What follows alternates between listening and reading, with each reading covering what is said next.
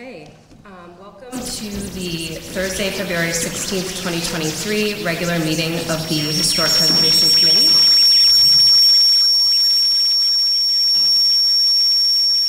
Madam Clerk, please have a roll call. I'm trying to figure out which one it is.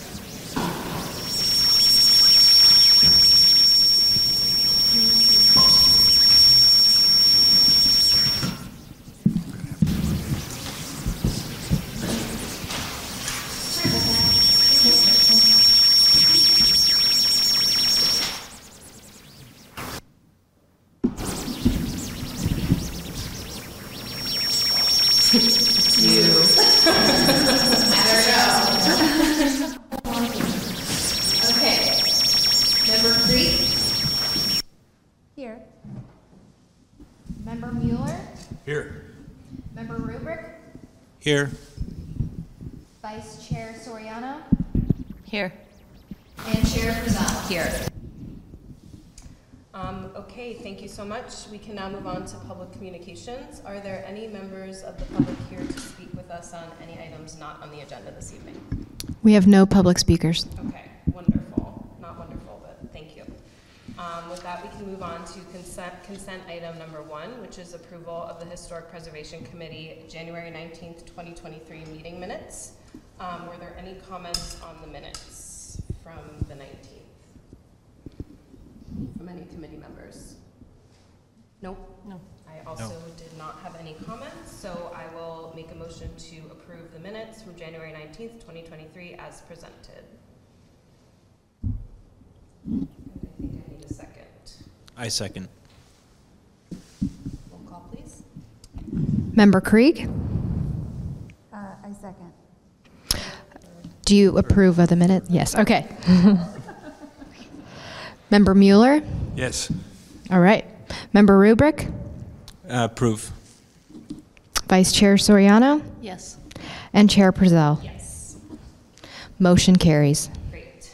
And then we can move on to consent item number 2, which is approval of the Historic Preservation Committee protocols. And I'm not sure if we have, I don't believe we have staff presentation, right? It's just the attachment. Okay. Were there any comments on the protocols by any committee members? I have a question. Is some of this changed? It all looks very familiar, but if there are differences, maybe you could point those out. Thank you, Committee Member Mueller. The HPC is adopting the protocols that look identical to that of the Design Review Committee, as well as are going to look identical to the Planning Commission. Theirs will be a little bit different as they're not a recommending body, they're an approval body. The main change that has occurred is there used to be a 5-minute time limit for public comment, and that's been adjusted to 3 minutes in alignment with the protocols for City Council. Thank you.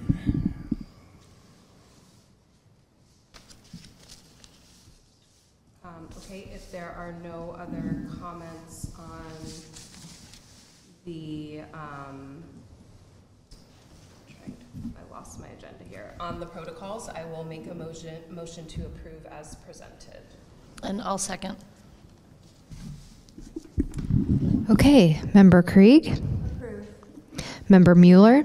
Approve. Member Rubrick? Approve. Vice Chair Soriano? Yes. And Chair Prezell? Yes. Motion carries. Okay, great. And I believe at this point we have an informational item, item number 5, which we're going to move up to number 3, and that is the Community Development Department 2022 recap and 2023 work plan. Thank you, Chair Prezell, committee members. I don't intend to go through the slides that were attached, but I wanted to give each of the boards and committees that community development does oversee these slides. Just recently in January and then this month in February, the City Council went through its goal setting sessions and discussed the goals for 2023. And as part of the information that was provided to them, Community Development put this presentation together that included a recap of all of the items and accomplishments of community development. in 2022, as well as our organizational structure, what each of the divisions in community development do and are responsible for, what our daily workloads look like, and then also large initiatives that community development is managing right now. Most of them are a carryover from 2022 that we will be working on in 23, and then some of the large projects that are currently under review. So there's a work plan at the end of this presentation that includes how we foresee some of these projects going through the process and initiatives through this year. Bless you. So really this is just to provide you some information. The one initiative that does touch this committee is the historic context statement and survey, where they are working on the survey now. It's anticipated that's going to come back before you in the fall. But feel free to take a closer look at this. If you do have any questions about it, feel free to reach out, but really wanted to provide some information about what's going on in the department. So, and that's it for me. Great, thank you so much. Appreciate it. And with that, we can move on to our formal items. Item number 3, election of the Historic Preservation Committee Chair and Vice Chair for 2023. Let's see if I can muddle my way through the way that this is supposed to be done here. So I will open nominations for the position of chair, and at this time, any member may nominate any other member, including him or herself. I would like to nominate Chairperson Purcell for chair.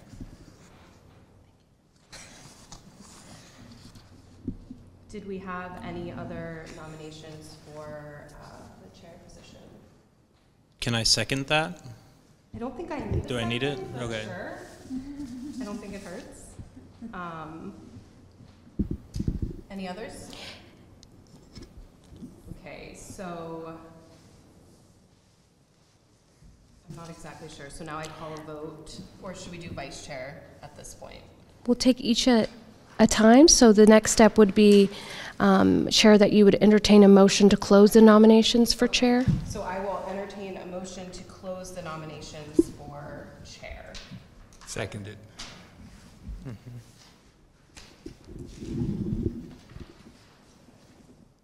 Okay. Member Krieg? Yes. Member Mueller? Yes. Member Rubrick? Yes. Vice Chair Soriano? Yes.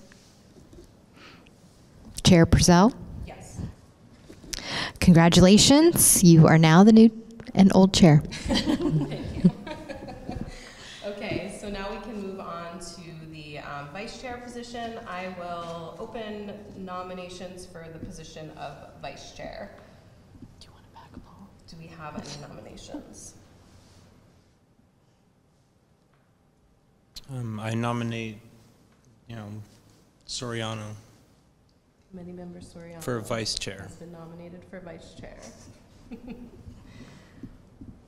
Any other nominations? Okay, well, I will entertain a motion to nominate committee member Soriano as vice chair, or close the nomination process. I believe I need a second. Oh, I'll second. Okay. Member Krieg? Yes. Member Mueller? Yes. Member Rubrick? Yes. Vice Chair Soriano? Yes. And Chair Purcell? Yes. Congratulations. You're the new vice chair, old and new. Oh, well, I think it was Paul's. But Okay, thank you so much for that. And with that, we can move on to formal item number 4, project number 220018, Pierpont Inn Historic Design Review, located at 55 Sandhone Road. And I do believe we have a staff report. Yes. Thank you. Chair Purcell, members of the HPC. My name is Jared Rosengren, Senior Planner. This evening, staff is requesting the HPC to recommend the Community Development Director approve some proposed renovations to the Pierpont Inn. which is local historic landmark number 80, located at 550 Sanhone Road. Next slide, please. The inn is located within the southeastern corner of downtown, just north of Highway 101 and just east of Sanhone Road. Next slide, please. The property was designated local landmark number 80 in 1993 because of its association with the Pierponts and the Gleichman families, who operated the inn from its original construction in 1910. The Pierpont Inn represented the first important development of the beach tracks, and it helped establish Ventura as a coastal tourist destination. Next slide. The project includes a renovation of 8 existing buildings. The concept for this project was brought to the HPC in January of 2021, where you provided feedback on the applicant's design study. Overall, the HPC was happy with the proposed renovation concept. Feedback included ensuring that the historic character of the buildings would be clearly identified and distinguished from one another, and carefully selected building materials that remain true to the era that the building represents. And the applicant has been hard at work further developing their concept, and they're excited to present to the HPC tonight. Next slide, please. While the Pierpont Inn, hold on one second. While the Pierpont Inn is a recognizable site for those driving along Highway 101 and is eventually visited by most residents of the city, I did want to quickly introduce each building that is a part of the renovation, and then I'll let the applicant walk us through their approach and the proposed changes. Next slide. So the main building was built in 1910. It was designed by the firm Hunt, Eager, and Burns in the Craftsman style. It's still in its original location, but it's been altered several times with additions and materials. Even with the alterations, the building has enough integrity to meet eligibility standards to be listed on the national and California registries as their own landmark.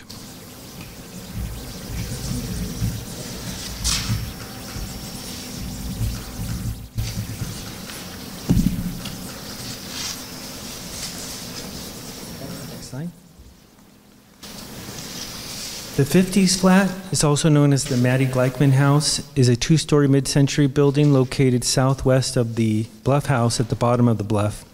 It was constructed in 1953 for Mattie Gleichman, and like the main building, it has been identified as being individually eligible for national, state, and local landmark registers as an excellent example of the mid-century modern house in Ventura.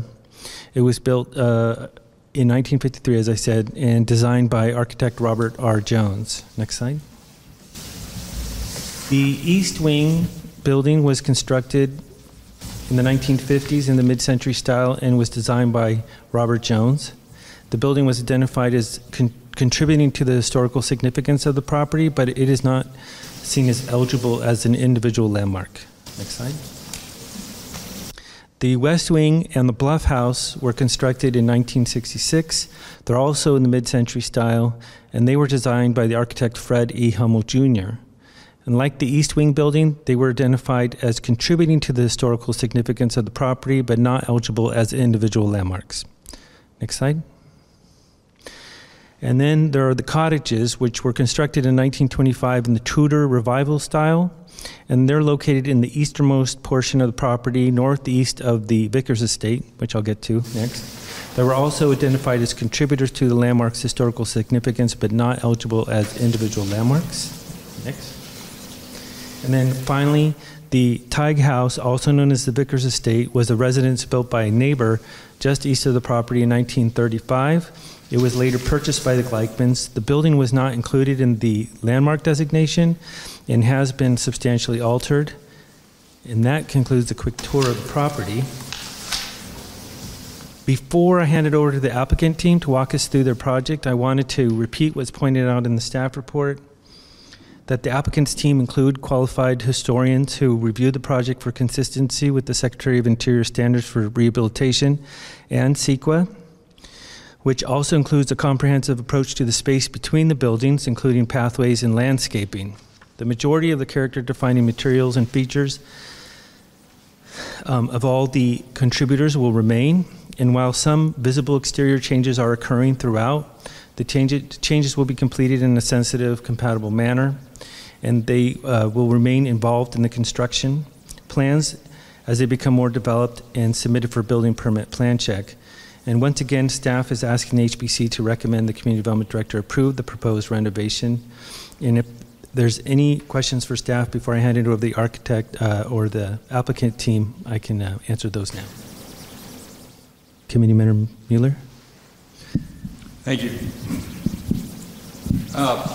I noticed on page 9 of your report, and congratulations on summarizing what is probably the most complex thing we've had to deal with here in a long time. But you make a note or a paragraph about the landscaping, and it's clear that the landscaping that exists has evolved over many years or decades and doesn't bear any historical significance to the site, and that it will be, you know, redesigned and refurbished at some point. And my question is that something that will come before this committee in that it now affects an historic property? Or is that not considered a requirement under the Secretary of the Interior guidelines? That's a great question, Committee Member Mueller. We'll kind of have to take it case by case to see how it ends up when the plans are fully developed. But we're hoping that there's enough, at least conceptual information for you tonight where you feel comfortable letting them move forward with the knowledge, knowing that everything is also being reviewed with historical consultants as part of the team. But if there's any guidance or feedback that you want to provide on anything, you can do that as well. Well, thank you. What I understand then is that those landscape plans haven't been completed. We didn't get them in the drawing package that was emailed to us, so I guess that's in progress. And I get that. You got a lot of... And we'll make sure the applicant tonight gives us as much information as they can on that. And Levi, did you have anything you wanted to add? Yeah, and you just kind of touched on it earlier, and that as it's been evaluated at this time, the landscaping doesn't pose any historic significance. So as it stands, it's not really a part of the review at this time. Obviously, part of the intent of the applicant is to get a comprehensive landscape plan kind of that covers the site rather than the haphazard over time. So it is possible, but as it stands now, none of the landscaping contributes to the historic significance of the site. Yeah, I agree. And I guess my question is that then we are going to render our decision or discussion today strictly on architectural issues, and that should it evolve that the landscaping plan is put in place without coming to this committee, and that may be the way it works, we don't have to answer any questions about that. That's due diligence on our part, I think, to know where our responsibility ends, and maybe make a statement to that effect in what our summary will be tonight. That's an excellent point. And yes, you're correct in that, making that statement that is not really within the purview of this request, and that you're looking at the architectural changes to the existing historic resources on the site. Right. Thank you. I just wanted to point out that in the landscape assessment that was completed, the landscaping was identified as not significant, but individual features were identified as contributing elements to the landscape. So that would be to the district, I would assume. And they're kind of like, though they're outlined on page 21 of the Page and Turnbull report. So there's contributive elements to the district as I read this. And can I speak to that? Well, we'll make sure they cover it in their presentation. Okay. And we can, okay. What percentage complete were the plans that we were provided for review? I'm going to defer that to the applicant to be able to answer that, yeah. At this time, or should we? I would ask to wait. Okay. I have a question. You had said that the east wing was identified as contributing, but wasn't significant enough on was not individually eligible. Yes. When was that review done for that part of the property?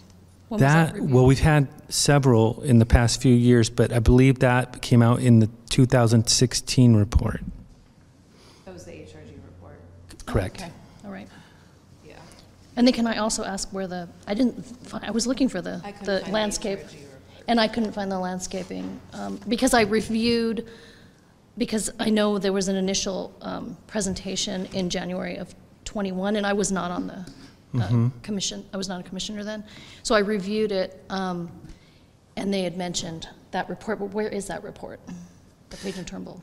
Well, it's part of the record, so it's publicly available for anyone who requests it. I don't know if that far back, if we're as where we are today with everything being available online. Yeah. But for anyone who wants a copy, it's available. Okay. I Thank you. have just one clarifying question. When it says like, let me phrase this right. It says like, it's determined that it appears individually eligible for national, state, local landmark. So if it says it appears, does it mean there's another application process to get that building on the registry, or is it on it automatically if you say it appears? Does that mean it's already there? So what that would mean, it would be like there's an expert opinion out there that says from what they've been able to determine that could go forward if the property owner intended to. Okay. To make that its own individual landmark. So I didn't mention it, but the city didn't do itself any favors back in 1993 when we designated this landmark. We didn't go into detail about the site. There's multiple buildings. We just said, the property is associated with these important people, and a little bit here, a little bit there. So in a sense, it made staff and the HBC's job a little more complicated when proposed changes come aboard, because now we had to figure out, well, what is important and what's not important. And that's really what we spent the last 7-8 years now doing, was trying to individually figure out what are the actual important parts about this property. And that's why the 2016 report and the report that's attached to this staff report, which essentially took all the reports that had been done up to this point and did their own analysis and basically concurred with what had already been determined. Okay, so basically those could be registered separately. Correct. On their own. The other ones say it contributes as a whole, but Yes. they wouldn't qualify on their own account. Correct. But they're under the whole umbrella. Yes. Since they're under that whole property. That's right. Okay, I just want to make sure. Yeah. I understood it. Yeah. Thank you. I had one clarifying question of staff as well. So I just wanted to confirm the city is pursuing a categorical exemption under CEQA for this project. Well, we don't make up our mind until the action is made, but I would say we're headed towards that with everything we know at this point. So I would tentatively agree. Okay, and if that were the case, for argument's sake, the design review by, continued design review or input of a qualified historical architect or other similar professional, technically, just there's no, it wouldn't be legally required at this time. I mean, it's maybe a project feature, or it's built into the project description? It's not required at this time. It would be required, okay, Right. legally. So as far as CEQA-wise, as where we would be, is it's been identified as a project, but we haven't gotten to the next step. Would be based on the action, because there's not only design review, there's be a coastal permit that would be required as well. So this is just one aspect of the project. Okay, thank you. Mm-hmm. Any other questions of staff? Okay, I think we can move Okay, forward. well, at this time, then, I'm going to hand it over to the applicant. This is Bill Huey, and I'll let him introduce himself and whoever else he wants to introduce on that from their team that has come with him tonight. Yeah, thanks so much, Jared. It's a pleasure being back before the committee. Some familiar faces, Member Mueller, Chairwoman, and some new faces. I'm here representing Three Thrones Hospitality, the ownership of the property. I'm an architect with Page, And we've been working with Three Thrones for the past couple of years to realize the rehabilitation of this property, which I think, as probably most of you are aware, is in many ways there's some decrepit elements, and we're really trying to breathe new life into this property. You know, Jared did a great job kind of recapping the history. I'll step very quickly through some slides that we have so you can advance things. You can go forward, yeah. So 1910, the old main building is built in that craftsman style. It's a real jewel of Buenaventura County. In the 1920s, the cottages are built by the son of the family, Austin Pierpont. In the 50s, the east wing is built in two separate constructions. It's sort of a U-shape now. It was built originally as an L, and then another wing was added.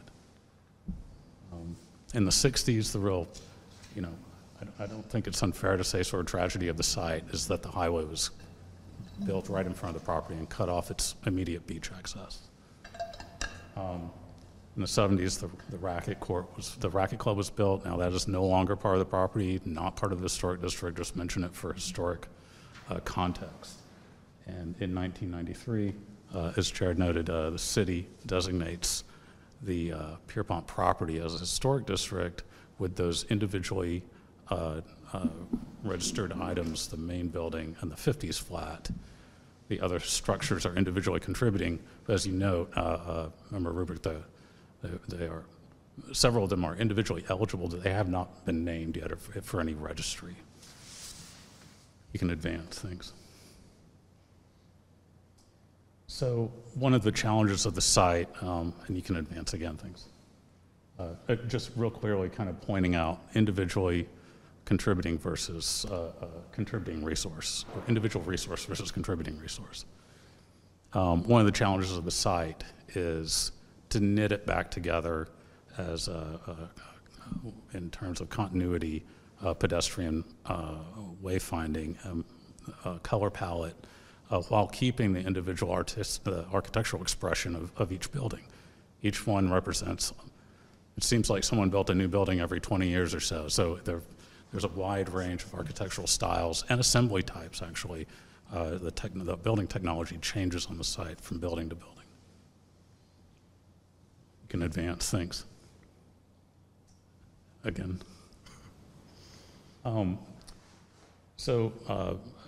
You know, a real goal of the current ownership is to approach this property, as I said, to really breathe new life into it and to make it really sing again. And that, you know, they've retained Page and Turnbull as historic preservation experts. Those folks have come in and done an analysis of the property that, as staff notes, you know, came to a lot of the same conclusions, but they undertook their independent analysis, both of the existing property and our plans to rehabilitate. In advance. So just a few shots of the property as it exists now. These are images that are very close to what you saw in staff's presentation. But I think I'd just like to underscore that, you know, a lot of the effort here is to take buildings that are so important to the community and rehabilitate them for the next 100 years. And so really take buildings that are not being used to their full potential right now and really make them a prominent piece of the community again. Can advance. So the handout that I gave y'all is really a digest version of this slideshow that concentrates on materiality and characterization of the rehabilitated buildings. You can see that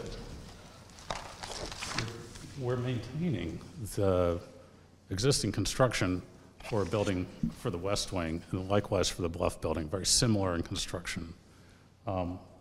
These wood slat expressions original to the building, stucco infill, and really we're repairing, patching, and introducing a color palette that is only a slight change in what's there now, but it shares characteristics of the color palette across the property. Existing roof is composite shingle. we're patching and repairing the roof on the west wing. It's in pretty good shape. The fascia needs repair and repainting at the eave of the roof. And then, if you're a real Hawkeye, you'll notice that we're cleaning up some, their old downspout punctures through the side of the building. That's really a vestige from when these areas were exposed patio. Sometime since the building was built in the 70s, maybe those patios were infilled and recaptured, but the scuppers were never removed. So it's really detailed stuff like that that we're getting to in advance. Thanks. This rendered elevation is reading a bit dark, but you can again see the color palette that we're intending. There's a section right at grade along Sandhone Road that's currently now a lattice work kind of fence that needs to be repaired, replaced. So we're suggesting just a new painted wood and in part steel lattice assembly there.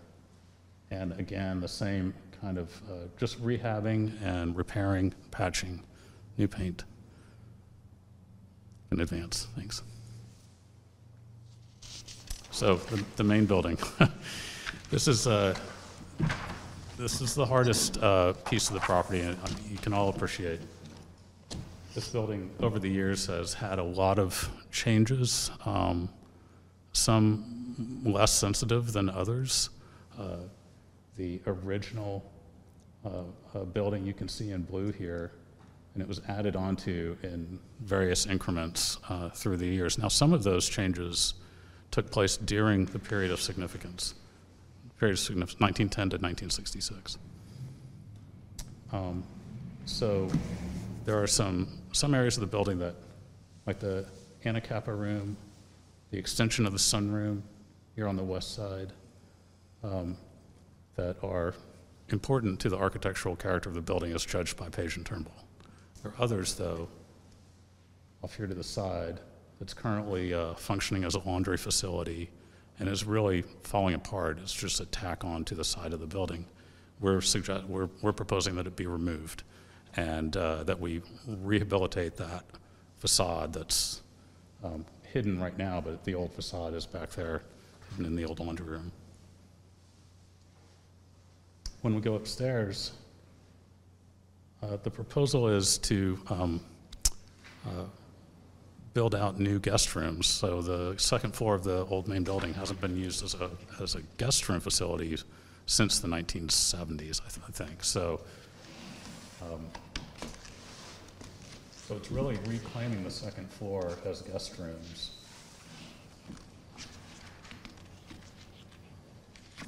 Okay, you can advance, thanks. So here you can see the first floor, and that red hashed line is our proposed envelope for the first floor, and you can see in green what we're taking away. Really trying to get the building a little bit closer back to its original footprint. When we go upstairs, there's the original footprint of the old building. We're removing that, as I said, that laundry facility that's really in bad shape. We're removing the egg crate trellis that was ahistoric. It was probably built in the 60s. And we're removing a section of kitchen that was built out in the 60s and a connecting stair to the east wing. These are not pieces of the building that you want touching the main building. The stair itself is structurally deficient and kind of falling apart in our site assessment. And it's ahistoric, and it's not contributing to the performance of the property. We're also proposing to remove a small room that was tacked on to the east side of the building. Okay, you can advance, thanks.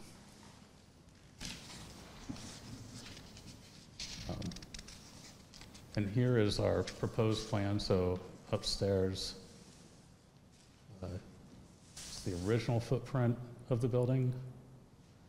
We're keeping an existing mechanical well for a mechanical equipment yard that's upstairs. It's going to be concealed by a screen wall. It really is a reconfiguration of an existing condition. I'll point it out in the elevation. Downstairs, original footprint of the old main building. Here's that sunroom that was built out in the 1940s, I think it was, the Anacapa room, which we're keeping. The kitchen, it was, again, built out a little bit later, but we're pulling the facade back closer to the footprint of the building as it would have been in the 1950s.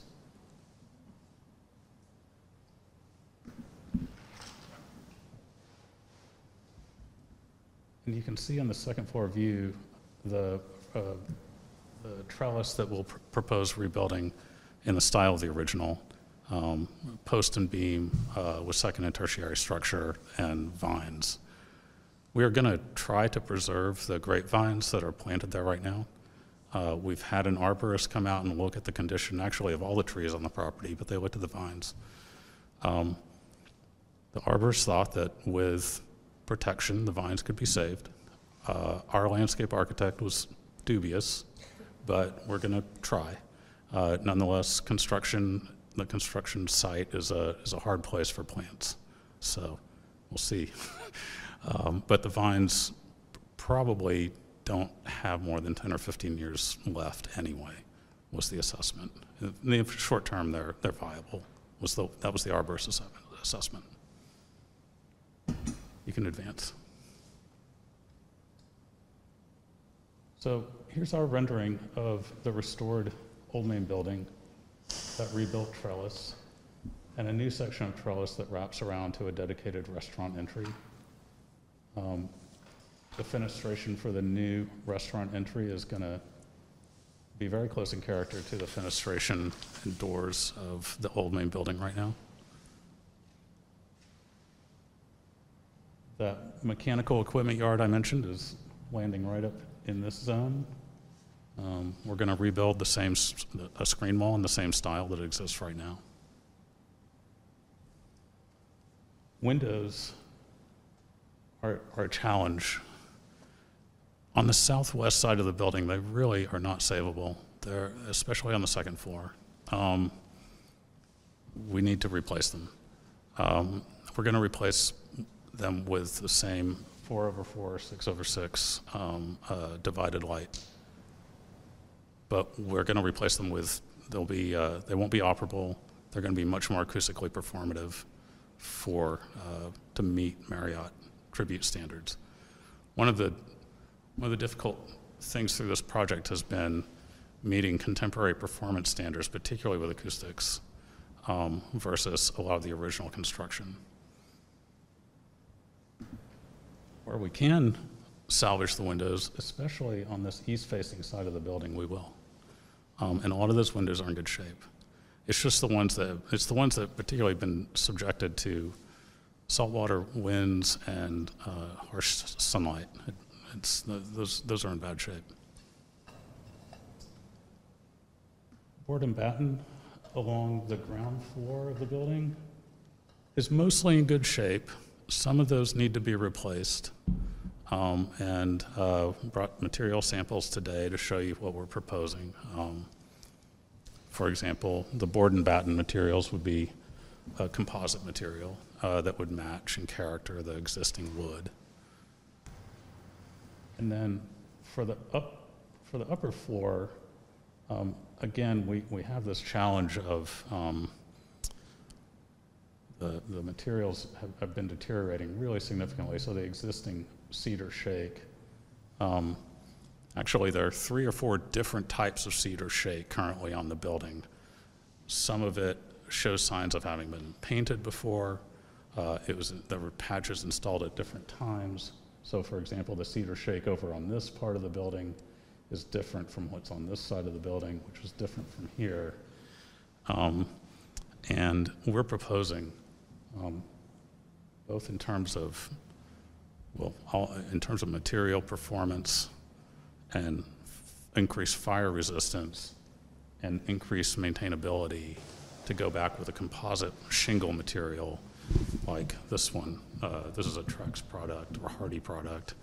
And this isn't the color, but this would be the character of the material.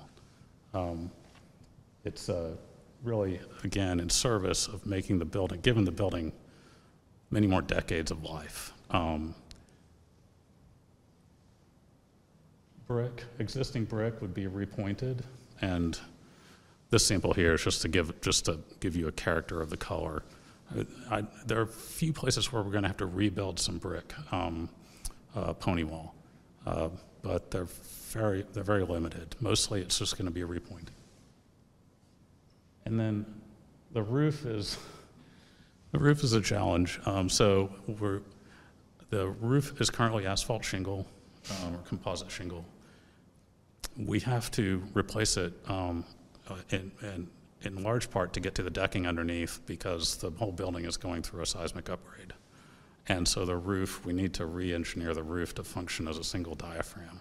So we can't maintain any of the existing composite shingle, but we are proposing going back with new composite shingle for the entire roof. And then aluminum lattice, primarily deployed at this. There's a little building here, not a building, it's a little, it's a delivery spot for the kitchen. So there'll be a low wall planted, probably with cinder block behind it to block views into the kitchen delivery area. And it had been a note from the last time we met that you guys definitely didn't want to see any like CMU walls. So we're going to clad it with an aluminum lattice and plantings.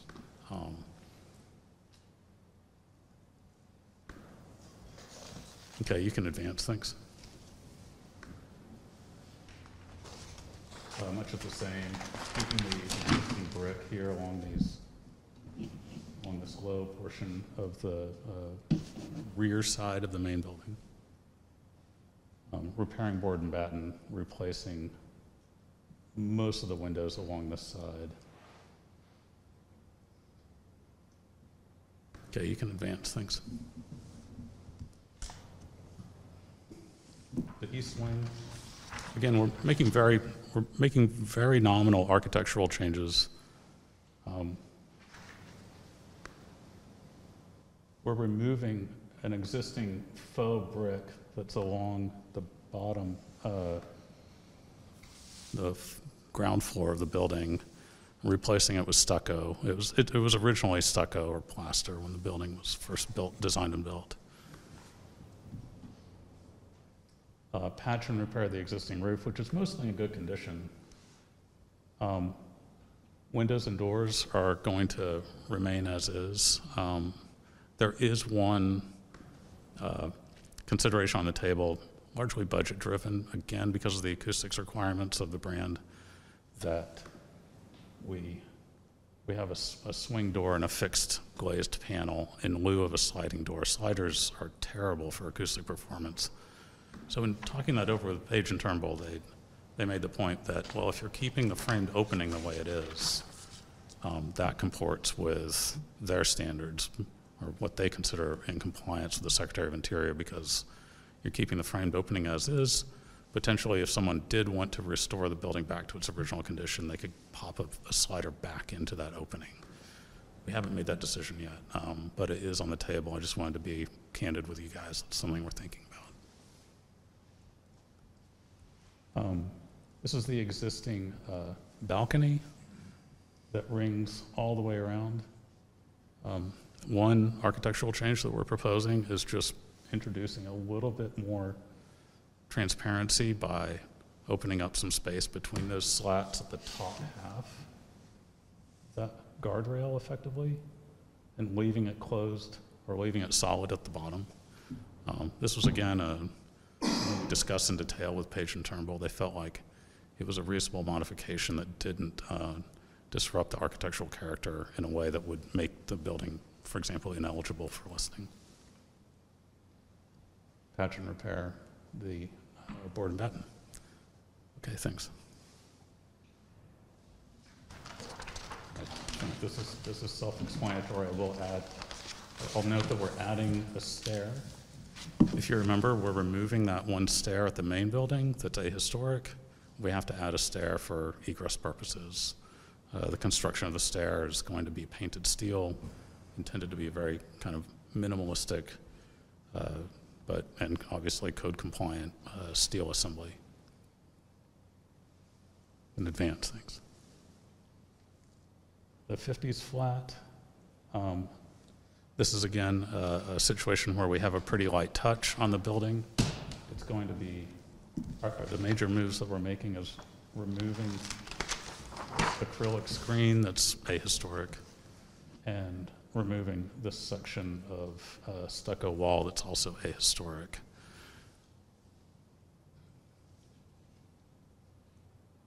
Okay, you can advance. So we'll be rebuilding that kind of delicate wood lattice work that's part of the original construction of the building, and just rehabbing the existing wood siding. One of the challenges of this property, or this part of the property, is accessibility and the parking down there. We're having to do a pretty significant regrading job to create an accessible van space, an accessible route. So it's a challenge, but we've figured out a way to do it. Okay, you can advance, thanks. The cottages, again, another light touch. We're really just cleaning up the exterior, paint, repair the roof, rehab some of the windows, replace the doors.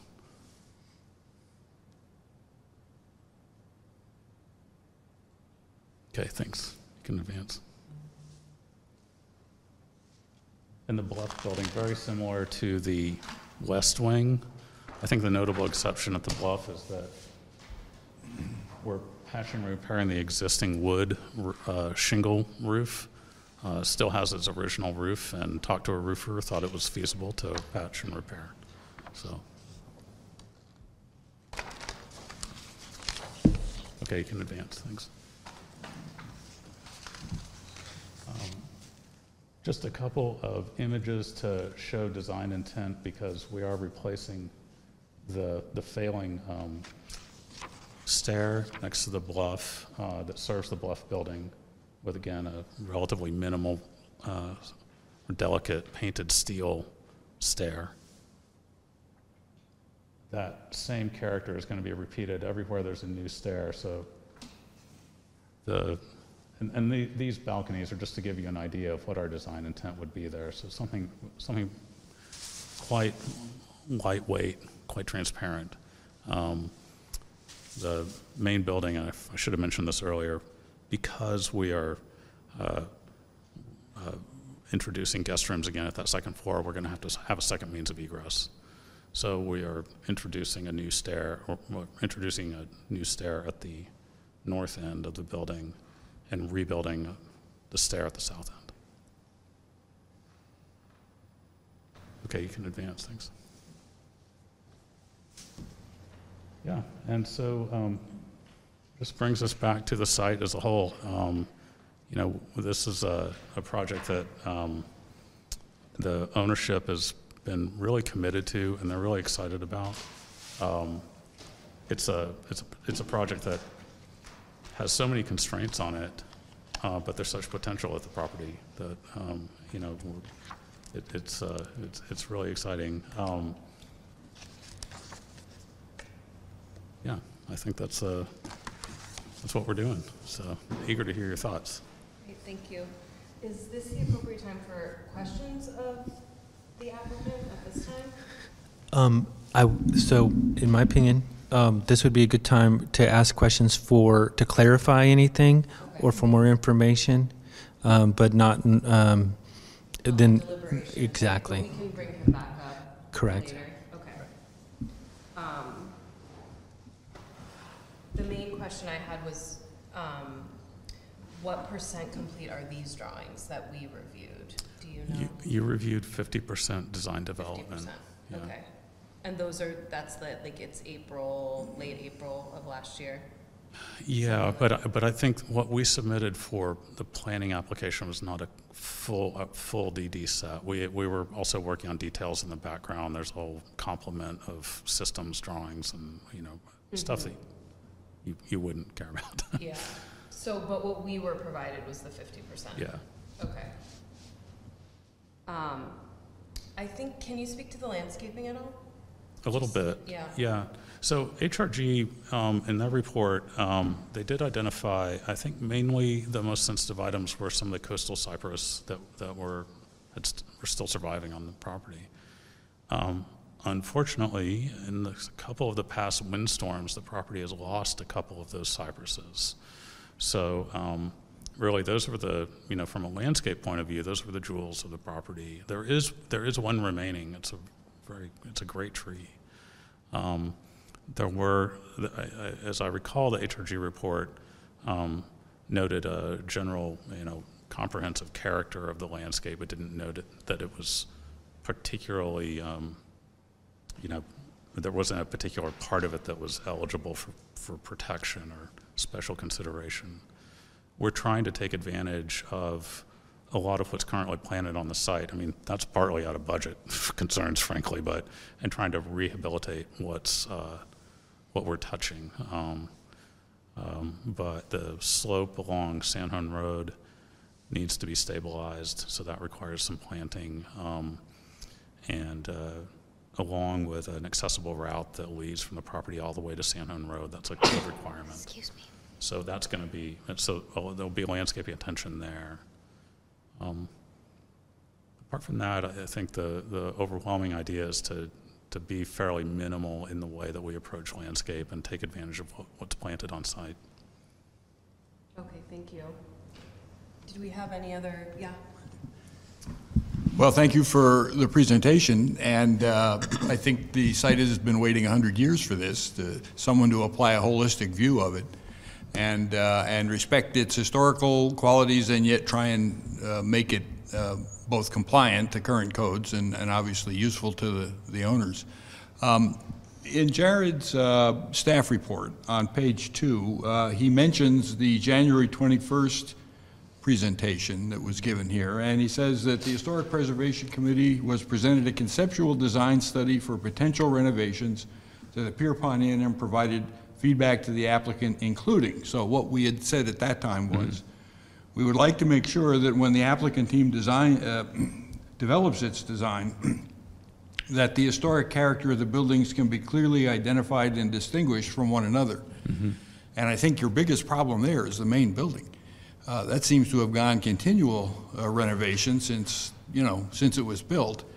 And I was looking at the southwest elevations on some of the drawings that were sent to us, where the Anacapa room is kind of landed like a spaceship next to this 1910 building and attached itself. And it now is of historical character because it's an add-on to something that's been there even longer. So I get all that, but could you maybe walk us through an example of that, or something where you've tried to make a distinction between the various layers in this building? Yeah, actually, if you could step back in the slides to those plan views of the old main building. Let's see. Yeah, slide 7. Yeah. So it's a great question, Member Mueller.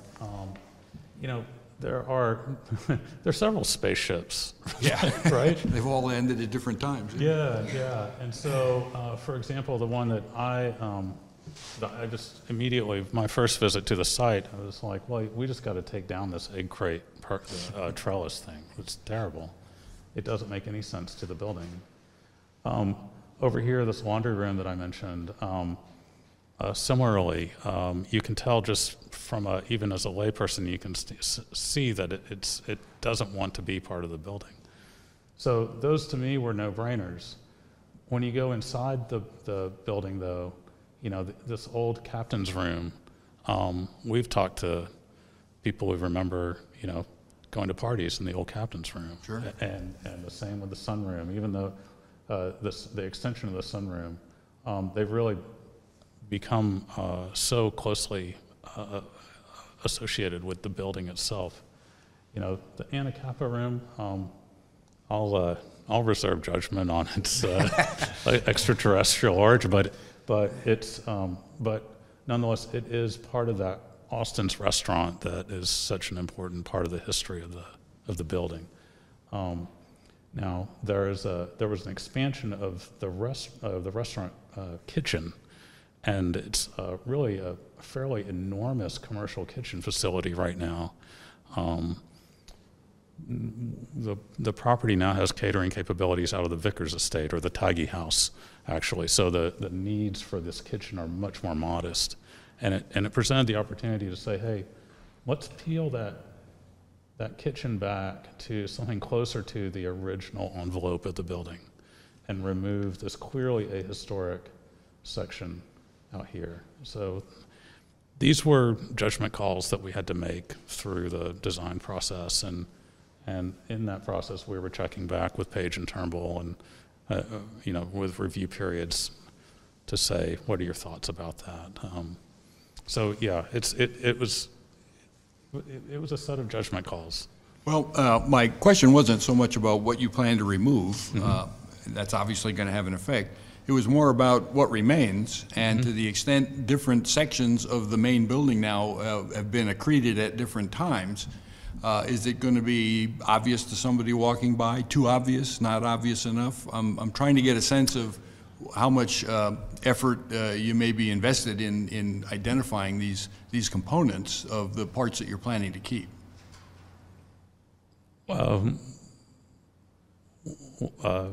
Makes sense. I'm sorry if I don't know. Well, okay. I mean, you could paint them all different colors or something. That would be just a little too much. But there are various architectural things that may be already there. I think you're going to replace the white batten.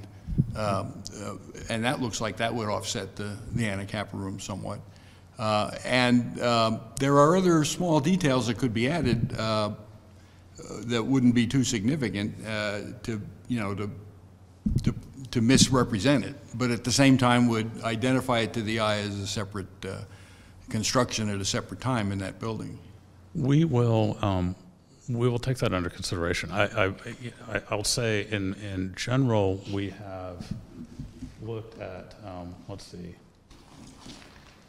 So we're exposing this old edge of the old envelope edge of the building here, and it's not, you can actually go into the kitchen and see the old original board and batten. So in some ways, we're exposing it, rehabilitating it. We're putting in new fenestration doors, but more in the intent of preservation or renovation, and not architectural distinction, I guess. Right. Because it seems like you've been really diligent in having a light touch on the materials so that they correspond to what was original. And I'm asking to kind of go, across purposes to that, so that some of these things are identified as different parts of the overall, construction over the years. I think that's a really good point. In service of not being a historicist or being kind of slavishly trying to recreate the past, and you're right, we can do that through design details. But yeah, we'll look at that facade with that comment in mind, because we could easily adjust the board and batten or reverse it to, nothing difficult or expensive, just something to make the eye kind of make it a separate entity when you look at it. I think if it's going to be an historical building, then people visiting it should get a sense that it's it's got different history and different pieces of it, and it won't be covered up or hidden somehow. Okay, I appreciate that. We'll look at doing that. Okay, thank you. Thanks. Yeah, I appreciate, I was sort of obtuse in the first time you asked the question. I have a question about the the main building. Mm-hmm. And then you have the existing wood shake shingles replaced with a composite. Yeah, What percentage of shingles do you think will have to be replaced? all of them. Well, I think the fireproofing is important. It will be there'll be more fire resistant, not fireproof, but you know, as I think I mentioned, there are like several different types of shingles actually when you really take a close look, and a lot of them are in very poor repair. I'm afraid that if we tried to sort of patch or just replace in pieces, we'd get a really disjointed appearance. Wouldn't serve it. And the cottages still have their old shake shingle roofs? Those are composite shingle. Those are I believe. composite? Yeah. Okay. Yeah. Since you have to take the roof off the main building, Yeah. could you do the shake shingle look? Because it was probably originally a shake shingle roof. I'm sure I mean, that I it don't- was. Yeah, so could it be replaced rather than being replaced with the composite, our traditional It composite? could. Is We- there that sort of shake shingle look? I don't know if that's, Those products are available. A kind of faux shake shingle I think they cost roof. more, probably. They always cost They more. always cost more. We can investigate that. I'll, I know you guys don't like hearing people complain about budget, but it is a Well- consideration. But yes, it's Yeah, something we and can investigate. Yeah, we understand that. Yeah, there's a lot. I mean, there's a lot here, and I'm really glad somebody wants to take care of this property. Well, they're sitting right over there. Yes, yeah, it's a huge undertaking. I think, Any other specific I think that's it for, questions for that? and then, actually, I do have another question about Yeah. same with the board and batten. It's obviously there's some on the non-exposed, probably the non-ocean side is probably in better shape than the ones that are on the ocean side. But do you know It's- what percentage has to be replaced with the board and batten? We've given the contractor an allowance of 25 to 30%. Okay, Mostly it's at the ground level, or it's close to the ground where it's moisture damage. It's not so much that salt and sun damage. And that's a wood that's much more easy you can get much closer in appearance with a composite product. I have one question I believe it's the east wing, I want to say, the U-shaped Yeah. building where the stone is being removed Yeah. from the ground story. So you're going back with a stucco finish Mm-hmm. on that. Is that a smooth stucco or? Fairly smooth. I mean, it won't be like Mexican style. Right. It'll have a, no, Yeah. no, it'll have a fairly smooth, pebbly or very, not pebbly, but sort of sandpapery finish. I think you had one, yeah. Yeah, I have a question about the shingle siding, because here in the picture you've got, it's like the shake shingle style, and then you've brought this one that's really straight across, and I'm just curious. yeah, does it have kind of a live edge? Yes, to they're with these products, there's an option to do that kind of staggered edge. The sample that we got and we're able to bring today has that straight cut. I just feel like But- it's what makes that hotel, Yeah, what it is. yeah. Oh, I appreciate that, and we'll look at that that option. I mean, it's always a finish option for these products, so yeah, thank you. Any other, Sorry, could you speak to the new windows a little don't be bit? sorry, yeah. Sorry. I want to talk about Yeah, the windows, yeah, the what they're made of and all that. They will be insulated glass units. I would like to do actual divided light, the IGUs, so we get both the acoustic performance and the aesthetic performance. We looked at rehabilitating as many of the windows as we can and adding what's called a jockey sash on the inside, which is just an acoustical treatment.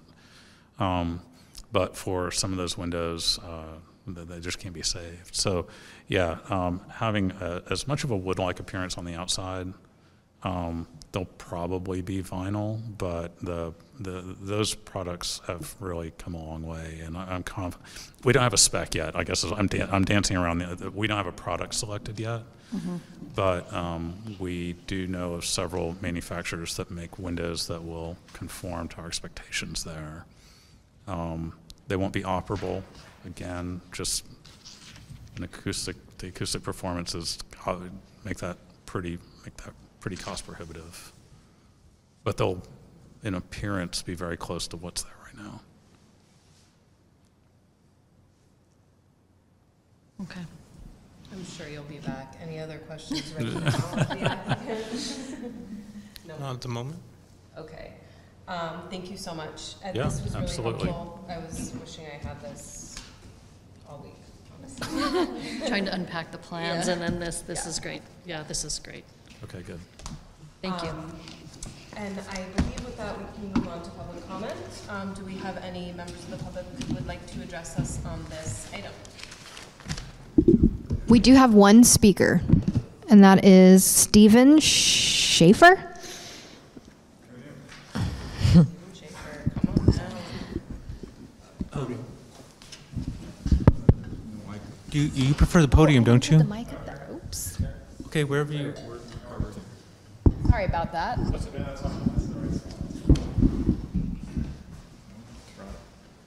Thank you, Levi. Okay, whoops, is that on? Okay. It would be a shame to let the next century of the Pierpont be the result of value engineering. And I don't think you can review this project without a tour. The Pierpont is one of the most significant buildings in Ventura, and as such, a significant Ventura landmark. The HPC is the board tasked with protecting and preserving our significant landmarks. It is your purview to set a high bar for preservation. The public expects you to preserve the Pierpont, especially in light of the damage done to the Pierpont by unpermitted interior demolition and unpermitted exterior alterations over the years. The proposed plan needs to rise to a higher level of preservation and material integrity, as befits a resource of this level of significance. The project should be reviewed on site with an HPC tour of the district, especially because the upper offices are still unaltered, and it's very hard to tell from this. The level of detail is so critical, and probably another HPC review while rehab is underway to avoid mission creep. On page 40 of the Page and Turnbull Resource Assessment from April 2022, Page and Turnbull recommended that the project team continue to work with a qualified historic architect and preservation professionals through at least permitting for Secretary of the Interior standard compliance. This is not a project that should be operating under least recommended processes. The current plan is not categorically exempt under CEQA. It should be a mitigated negative declaration. The plan should come back to HPC again for further review, because many of these things, like the windows, are not like for like. Strict compliance with the standard should be a mitigation. There will be many improvements in this plan, and the seismic should also comply with the Secretary of the Interior standards and should also be part of the mitigations. Improvements to the historic fabric should be credited as mitigations. And maybe even something like replanting cypress that have been, that are no longer there. Please consider maintaining the involvement of preservation professionals like historic architects and the avoidance of alterations or materials that do not maintain the highest level of preservation, and a rejection of changes based on cost-saving measures. And this should lean heavily on the historic building code to maintain as much original fabric and on the main building as possible. Oddly, the new restaurant entry and change of use is probably the most Secretary of the Interior standard compatible. But I'm really worried about some of the unaltered parts finally becoming altered rather than restored. I'm not sure the building will be National Register eligible after these proposed changes. No original fabric will be left. No shingles, no wavy glass, no wooden windows.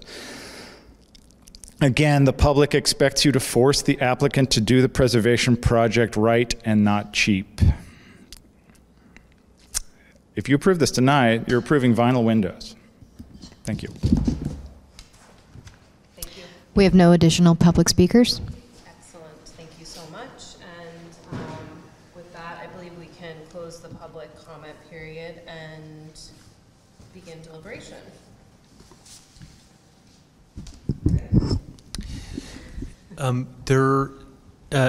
Sometimes you'll get the opportunity for an applicant to respond to anything that they heard during the public, and so I would like to provide the opportunity if you would like to respond to the public comment. I really appreciate the input from the public commenter, and appreciate the concerns that he brings forward for the committee's consideration.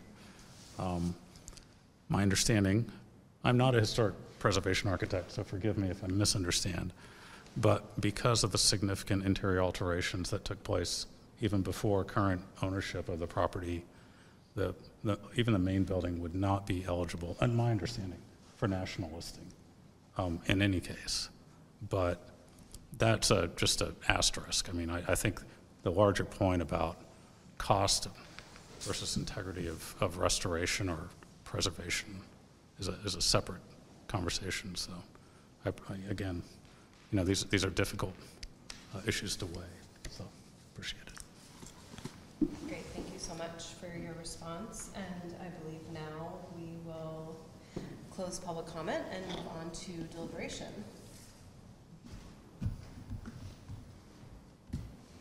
Who would like to begin? I think we do need a site tour.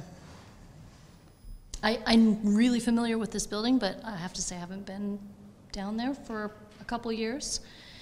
I think it would be important to walk through and really, really see what they propose changing. I'm really uncomfortable with the shingles and the vinyl windows and the vinyl doors on the Mid-Century East building as well.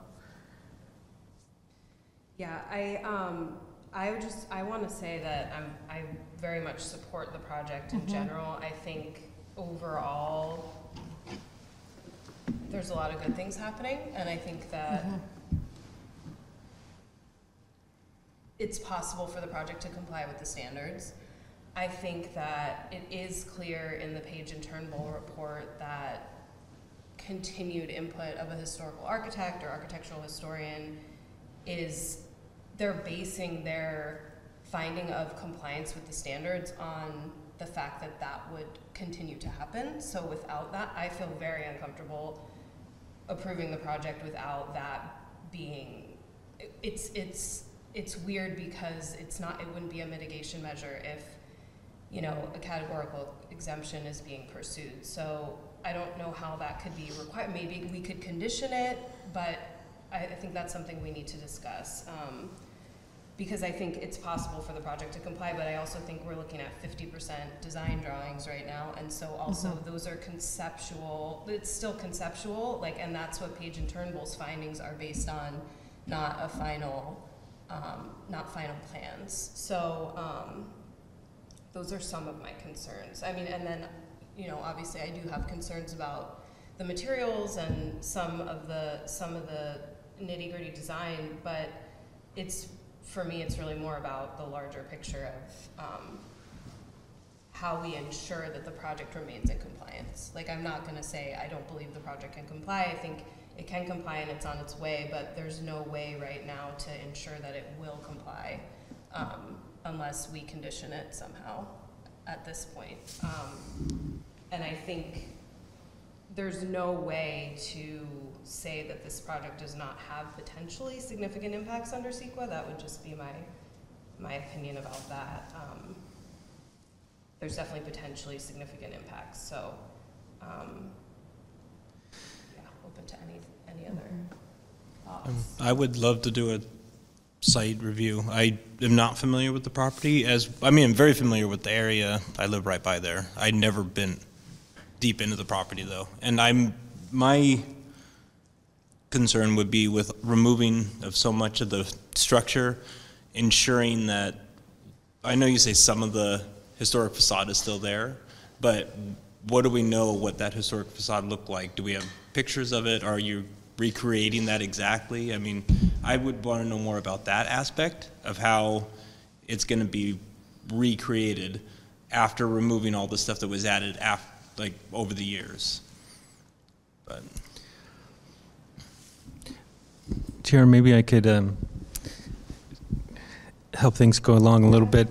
I mean, this obviously super complicated, one of the most complicated kind of projects that you're going to come across, because we're talking about multiple buildings where any one of these could come by itself and, you know, have a couple hour conversation about. I think, and we've, you know, this already been looked at for the past 8 years. You know, one approach would have been for everything to come in and then have it peer reviewed by a historic consultant and come in with those type of things. So like where they have an historic consultant on their team is, you know, it's not required. So for that component, there, you know, it should be a certain amount of comfort level there where we could end up going, you could, for a project like this, you could have continuous public hearings on every decision, because there's going to be hundreds of decisions made about the project. So having, you know, a member of the team that's going to continue to be a part of the team, and I agree, I think staff would recommend that an historic consultant like Page and Turnbull, be required to be a part of the team,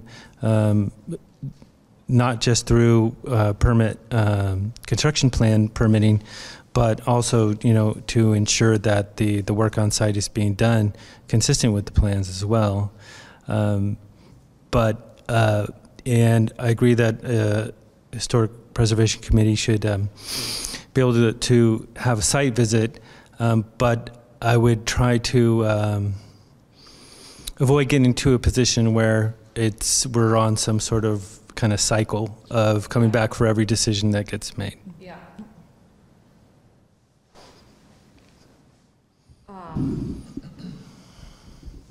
Overall, I'm glad this project is happening. I'm glad somebody wants to steward this Yeah, absolutely. property. Yeah. Finally. Is there a way to identify the areas that we would like to see addressed in terms of either detailed plans or some sort of feedback? I think materials, shingles, you know, window materials and so Yeah, forth. because the other thing is, like, at 50%, like, a lot of the questions we have, you know, like we asked about windows and then we don't know yet. So it's like we can't approve. We can't just approve it like that. That's clear to me. But I mean, I want to support moving forward in some way. So I think that going out there would be helpful, and walking through all these changes on site would be helpful. But again, I don't know when exactly we should do, like, because certain things are just unknown right now. Like, we're gonna go on site and ask what the windows are gonna be, and if we don't know the answer, Right, yeah. that's a concern. So, and I think that, it seems like we're all in agreement that having a qualified professional involved throughout the process is necessary. So I don't want to stall the process, but I'm not exactly sure where we go from here. And Chair, I'll just weigh in on the idea of a site tour. Is going to be extremely challenging with the Brown Act, and you all will not be able to do this in one visit. So scheduling that would be extremely difficult and time consuming. So, and I would just, you know, ask that you kind of ask yourself while yes, it would be interesting and great, what value that may hold when a qualified historic expert being continually involved in the project may hold or carry more value throughout the life of this project. So right now there's no actual teeth to the qualified person being involved. Like, that's not right. required. And as Jared said, if you want to move the project forward with a recommendation that a condition of approval be applied, that a qualified historic expert be a part of the project, as Jared pointed out, not just through permitting, but through construction and completion of the project, that would be forwarded on to the community development director, who has the the prerogative to include that as a condition of approval. Staff would be in support of a condition of that nature. To your other point, I would say if you have specific concerns, such as materials, I know the windows are have been brought up. If it's something you can be comfortable with, but you're not comfortable with that material, that's also a recommendation you can move forward. Recommendation of approval with the recommendation that materials for new windows be of XYZ. That is also the type of recommendations you can move forward with that may give you a certain level of comfort that can be included in a resolution and have some teeth. Okay. So rather than necessarily saying, oh, we don't like vinyl, we'd like to see you come back with something else. Perhaps if you would be comfortable with a different material, just suggest that. Okay. And would it be possible for the purposes, like just the site visit discussion, is it possible for that to be a public meeting or no? We would have to do it as a public agendized meeting. And I would have to get more information as far as how we would arrange such a thing. Obviously, yeah, it would be a challenge, as you can imagine. Okay, so I guess I think we should discuss, if we feel comfortable making some kind of a motion that would approve the project without going on a site visit. I mean, I definitely would want to, I will go out there on my own time and then compile a whole, then we will have to see the project again though, because we will have to have a conversation to answer the questions that will come out of that type of. Yeah, I think whatever we decide here is going to be conditional. Yeah. If only because we haven't seen all the drawings and because they're not all done, And I think in the past, our committee has been very reluctant to sign off on drawings we haven't seen. So our enthusiasm is high, but our approval has to be conditional. I think we have a question about materials. And I think that, the idea of having a restoration specialist working on their team as these drawings are developed that we haven't seen would be an appropriate thing. It will keep them from maybe having to come back here so often and us from having to organize a public meeting on their site. Yeah. So I would be in favor of a conditional approval on those bases. And, materials, window styles. Some input on the materials. I think we want a list of that and try and be specific, but that plus a recommendation that somebody reviews this as part of their team will expedite their efforts, I think, rather than have to hold everything up while it gets on our agenda somehow. I'm also wondering if we condition the involvement of a qualified professional, if we could also, it's not only that person's reviewing it, but it's that the project is remaining in compliance, and I guess we're made aware of that. It's not just that somebody's looking at it. So I think that would be important. Well, yeah, I think that any person that they would have on their team to review these issues that we're conditioning on would have to work with the Community Development Department and our staff, rather than try to agenda some meeting for us. And I would just mention, along that vein, if you wanted to make a condition that, there are benchmarks throughout this entire process. There can be, while you can approve a historic design review conditionally tonight, you could do that with the condition that not only a qualified historic professional be involved throughout the life of the project, but at 80%, 75%, staff brings it back for a periodic review and so on. So that's also an idea that's within your realm. Is that a schedule the staff can work to? We're not trying to add to their lifestyle here. I don't think it would be envisioned as rehashing the entire thing. You would still be conditionally approving the historic design review. It would just be as a condition of that approval that it comes back before this for that clearance, if you will. And that can be worked out in the fine tuning of the wording of the condition itself. Well, I think I'm willing to delegate the decision on materials between the staff, a qualified professional, and the applicant. I don't think that's for us to get involved at that level of detail. And we don't want to have it set up so that it slows down their project. But it would be incumbent on you guys to deal with whatever they come up with to review and verify. And if there are still questions, I guess we'd have to deal with it. Yeah, I think that's why it would be important to have the benchmarks for it to come back to us at certain points, you know? I would like the materials to come back to us, but I would like a professional's input on maybe some alternatives to, like, I mean, this is only one option of shingle, one option of, you know, window, maybe a few more options that we can discuss and see what might fit the historic, category better. Committee Member Rubrick, I think it would be important for them to decide on it, but maybe there's a sharing of the thought process of how they got there.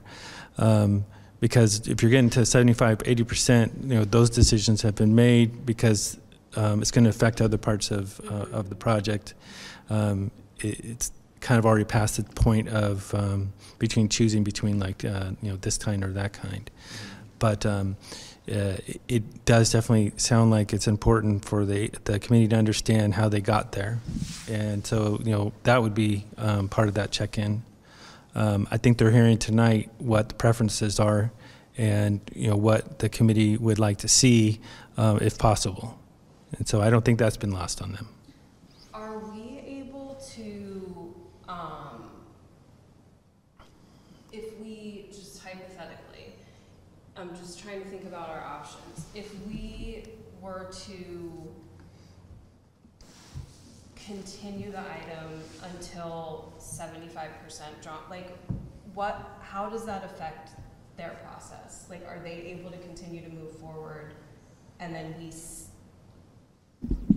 we require the involvement of the historical architect, and then see it again at 75%? Like, I just don't know if I feel comfortable approving the project tonight, so I'm trying to figure out what the other options are.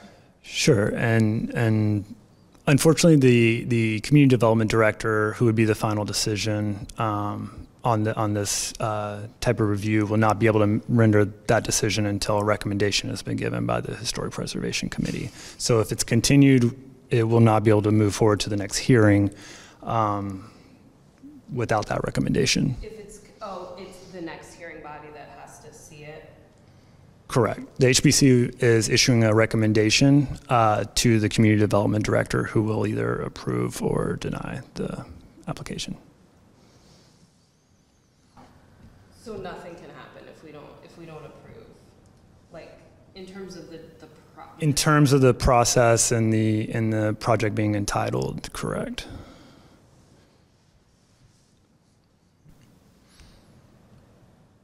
But it's hard to approve a project when you're not seeing the whole project. So this is, like, normally with a project of this scale, we're looking for approvals at 50% design. Sure, and I can definitely appreciate the challenge that you're all in.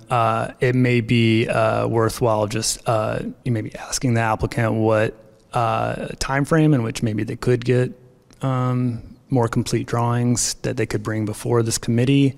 They would have better information than how long that would take for us and how much delay that would cause the project. So that may be something that you may want to invite them to discuss. If we're requesting information like that, like, is it possible to get more information about the number of windows that would be completely replaced, as opposed, I know the goal is to repair if possible, but are we looking at 1% repair, 90% repair? Like, how many are we talking that are going to be straight up, you know, replaced? You know, or is that number not known? Like, I would reopen it. Yeah. Open up public comment again so we can communicate directly. Okay.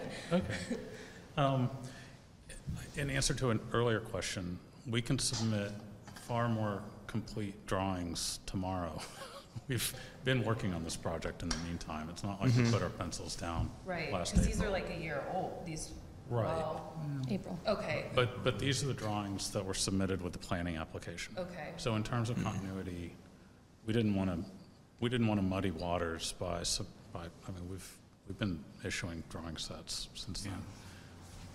So yeah, we can provide much more detailed drawings that show, for example, in more detail the staircase steelwork, stuff like that.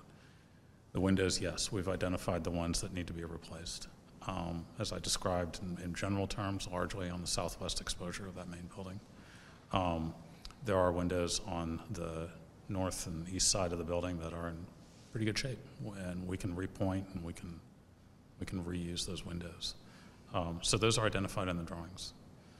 The new drawings. The most recent ones. Okay. I'm sorry, the ones that you don't have. I mean, I understand. No, that's- thank you. The process is like clunky, so but I think we need to have like some more answers to some of these questions, I think, to approve. I mean, I agree. Unfortunately, sorry.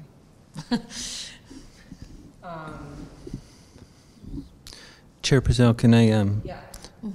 ask the applicant if we were able to continue the item to a date certain, and we have these once a month, that would be March, what is it? I think 16th. March 16th. I mean, is that enough time to put a package together that's answering, providing enough information from what you're hearing tonight that would... We can give you more detail if you want. We can say, like, these are the things we want to know for sure. So, yes, in answer to your question, Jared, yes, a month is enough time to do whatever we need to do. So there'll be a month that we're at the hearing. It really only gives you probably a week and a half, 2 weeks to put it together so that we can package it up for the public hearing. But the most important thing for ownership, and for the applicant, would be being responsive to what you guys need to see. So, yeah, I think... So that would be important for us to like just bullet out exactly, any details that we feel we need to see or answers to any specific questions. Well, I mean, we've mentioned windows, but that's a pretty big subject, and main building. Yeah, like we'll need to know which windows are being replaced. And also you mentioned the new windows would be non-operable. For acoustic, are the original ones operable? So they are operable now, and they would be switched out with non-operable. Is that those windows that need to be replaced would be replaced with non-operable windows. Yeah. okay? The windows that are remaining and are in acoustically sensitive locations, like the facades facing the highway, would be fitted with a jockey sash on the inside. So On the inside, though, yeah. So what I would recommend if we want to go with this approach is that we look through building by building and identify the things that we want to see on the next set of plans so that we can provide that. And then that way, when we see the next set of plans, we can work through and provide, if we see the windows that are chosen and we don't like the windows, then we're going to have a discussion about direct feedback about what we think the windows should be, or so I think if we want to go with this approach, I think we should work through the actual buildings. Well, could it be done by category? I mean, we could say windows, and anything where there would be windows, in plan to be replaced, we would get details on that. We could say doorways and similar, or we could say roofing, or we could say cladding on the vertical surfaces. Would that be enough to get us the drawings we need? Or are we going to go through, page by page here and try and work it out, building by building? Are the only windows being replaced the ones on the main building?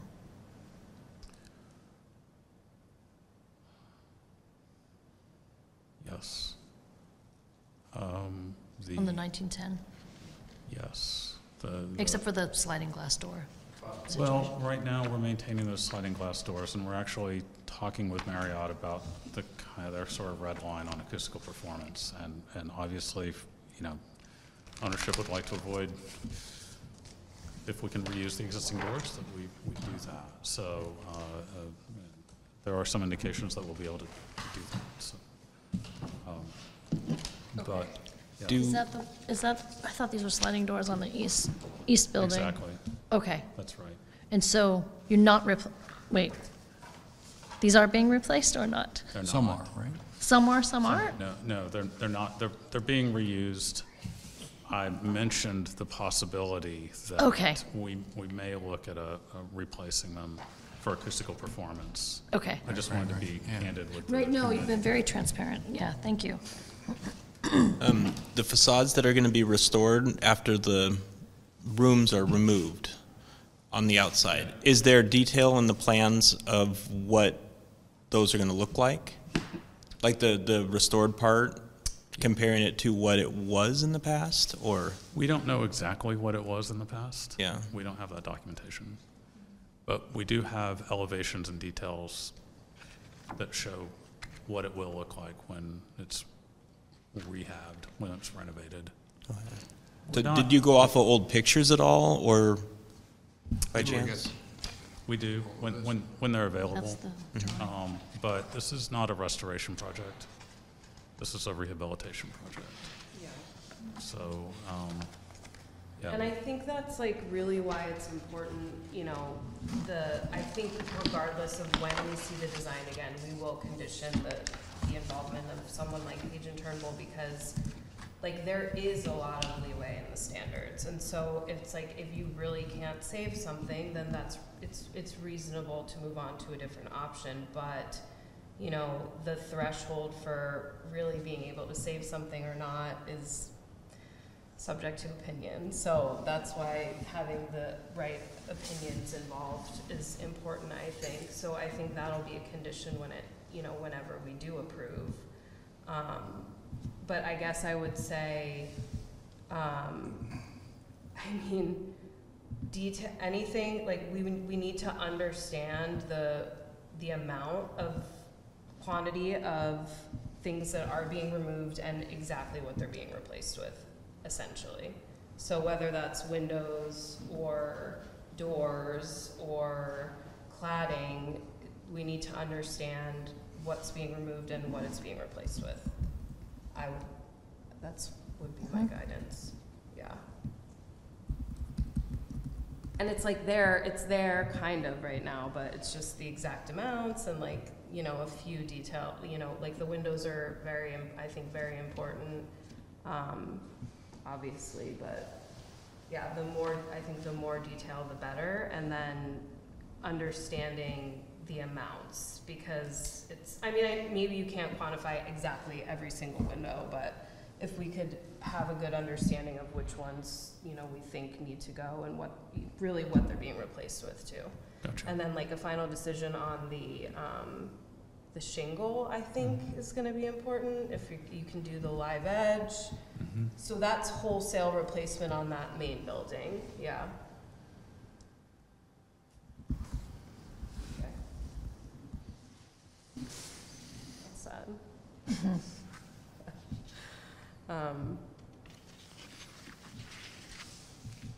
Any other? Like doing wood shingles, is that an option? It is. But like, was that thought, or was that considered, and this was the one that was decided on? It was considered. To the commenter's earlier point, it's very expensive. Well, it's a fire hazard too, unless they're fireproof or. Yeah, and it's possible to get fireproofed. Fire-treated wood shingles, they tend to, it tends to be a pretty nasty process with arsenic and stuff. But, the composite shingle is a much more easily maintainable and replaceable product, and their cost advantages. So, yeah, those are the drivers on that decision. Are those shingles original that are on there? So on the main building, there are about 3 or 4 different eras of shingles on the main building, and the oldest ones are the ones in worst condition. Sure. There's a suite called the Pierpont Suite at the upper floor. Those are the most recent wood shingles added to the building in the 80s. But right. So the problem is, what do you work to? Do you replace the most recent ones, or do you replace the oldest ones? And in terms of material and texture and so forth, and that could lead to a lot of. That's why an expert on historical restoration would be helpful to be able to work ahead of this and not leave it to likes of us to try and help you figure it out. Yeah, and to your point, I mean, we did discuss this point with Page and Turnbull, and we kept coming around to the fact that this is not a historic restoration project. Right. We talked with our expert about the composite shingles, who felt that this was a reasonable replacement for original cladding that was in keeping with the architectural character. I think if we could know if you're going with the straight or a live edge, to me that makes, I do understand if the material that's there needs to go, we want to know what it's being replaced with, not generally, but actually. And then one of the things I remembered looking at in the plans, which I think you clarified when you gave your presentation, so it's probably on the new plans, is just some of the stair details there wasn't really it wasn't really fleshed out. It seemed more general. So just more detail on what those actually look like. Much more detail in the drawing, in the most current drawing set. You were looking at a 50% design development set where those kinds of details are. Where are you at now? We're at about 50% CDs. Okay. So really far along in detailing. Not too far along to change some materials and change some window specs and that kind of thing, for sure. But we can definitely come back with window specifications. So as you say, you know exactly in the case of replacement product that's going to be. Yeah. Okay. Is in the Page and Turnbull the report I have. from last? Yeah, is there discussion? They do a What standards are the- compliance review. Okay. Yeah, and so they basically say it's in compliance, but as you guys progress, continue to keep it in compliance. So that's that's where we're maybe at. some stewardship could help. Yeah. Okay. So, it's a tough project. Yeah. This is a really hard project. I mean, it's a really significant building for our city, so I want to do the right thing.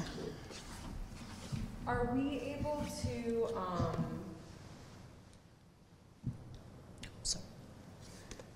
I'm just wondering, if things come up after the meeting, are we able to communicate that through you guys, the applicant?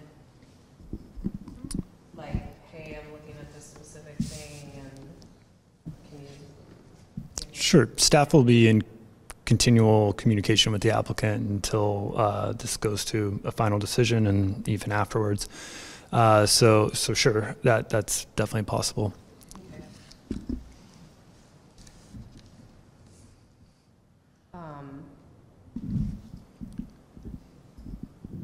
If I could just weigh in, it sounds like there's at least some level of consensus as far as what the items of concern are, which I think is a step in the right direction. And I think we've kind of read those off, and I've taken some notes, and I know Jared has as well. It sounds like windows, and then obviously cladding, changes where we're removing things, what's going to be going there. We want more detail on that. Materials in general. Want a level of certainty as far as what's being proposed there. Shingles also, and then the stair details. It sounds like a lot of those things, and don't let me misspeak, are kind of already fleshed out with how far along you guys have already gotten. So it seems like what makes the most sense is possibly a continuance to a date certain. have them, they can submit the updated drawings to staff, we can evaluate those, and then package that up for to come back before this committee. I will say I think March may be a little bit aggressive just for staff. So I would recommend maybe the April meeting, just to ensure that everything, because I'd hate for something to happen and then us have to continue it once again and then do this unnecessarily again. Yeah, I don't think we're at the point where we can do a conditional approval that'll make any difference to where we are at this point.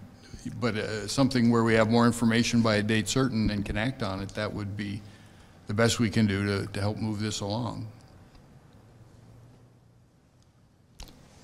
Is there any benefit to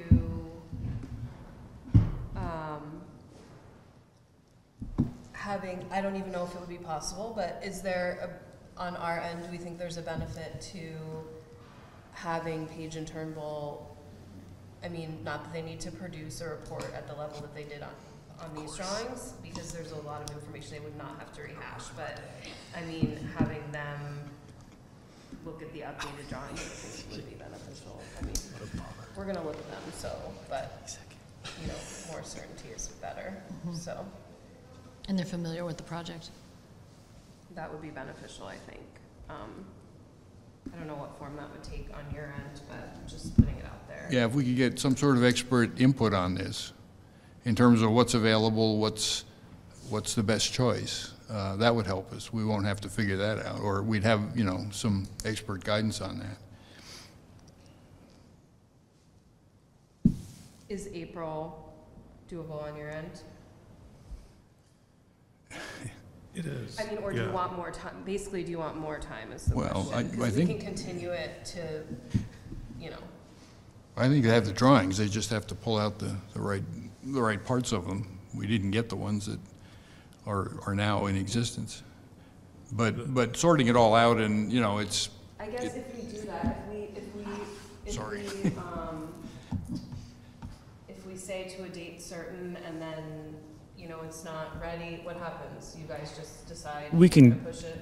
continue it once more through the agenda. Okay. So through our recommendation to continue to a future hearing, and that is a possibility. We would do that. We would write it that way? No, if the applicant in this instance requested to continue once more, we would just make that recommendation and publish that in the agenda, and that would continue it.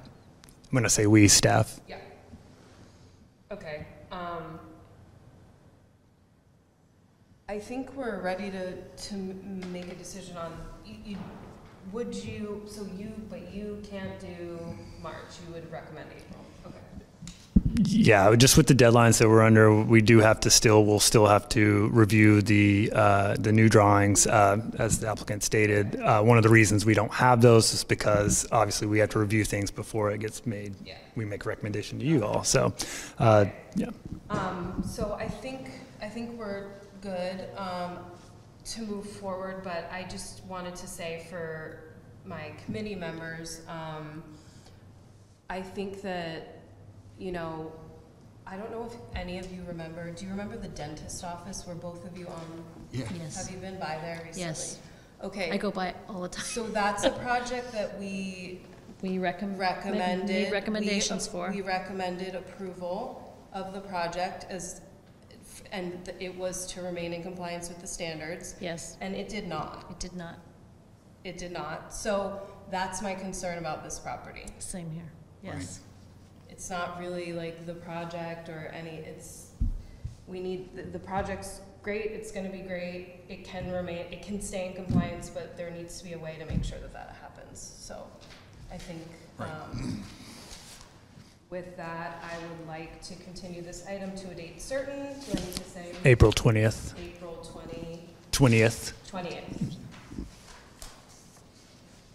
Do we have to second? Yes. Oh, I second. Okay, and so it's just to continue it with the following recommendations that you've already lined out? Just a continuance to the April 20th meeting. Okay. Okay, so, Member Krieg, Member Mueller, Yes. Member Rubric, Yes. Vice Chair Soriano, Yes. and Chair Prezell. Yes. Motion carries, or projects continued. Thank you so much. And I believe that is our last, because Netta did number 5 earlier, so was there any other staff communication? None at this time. Okay, we are adjourned. Thank you. Thank you so much. Thank you. Thank you. If you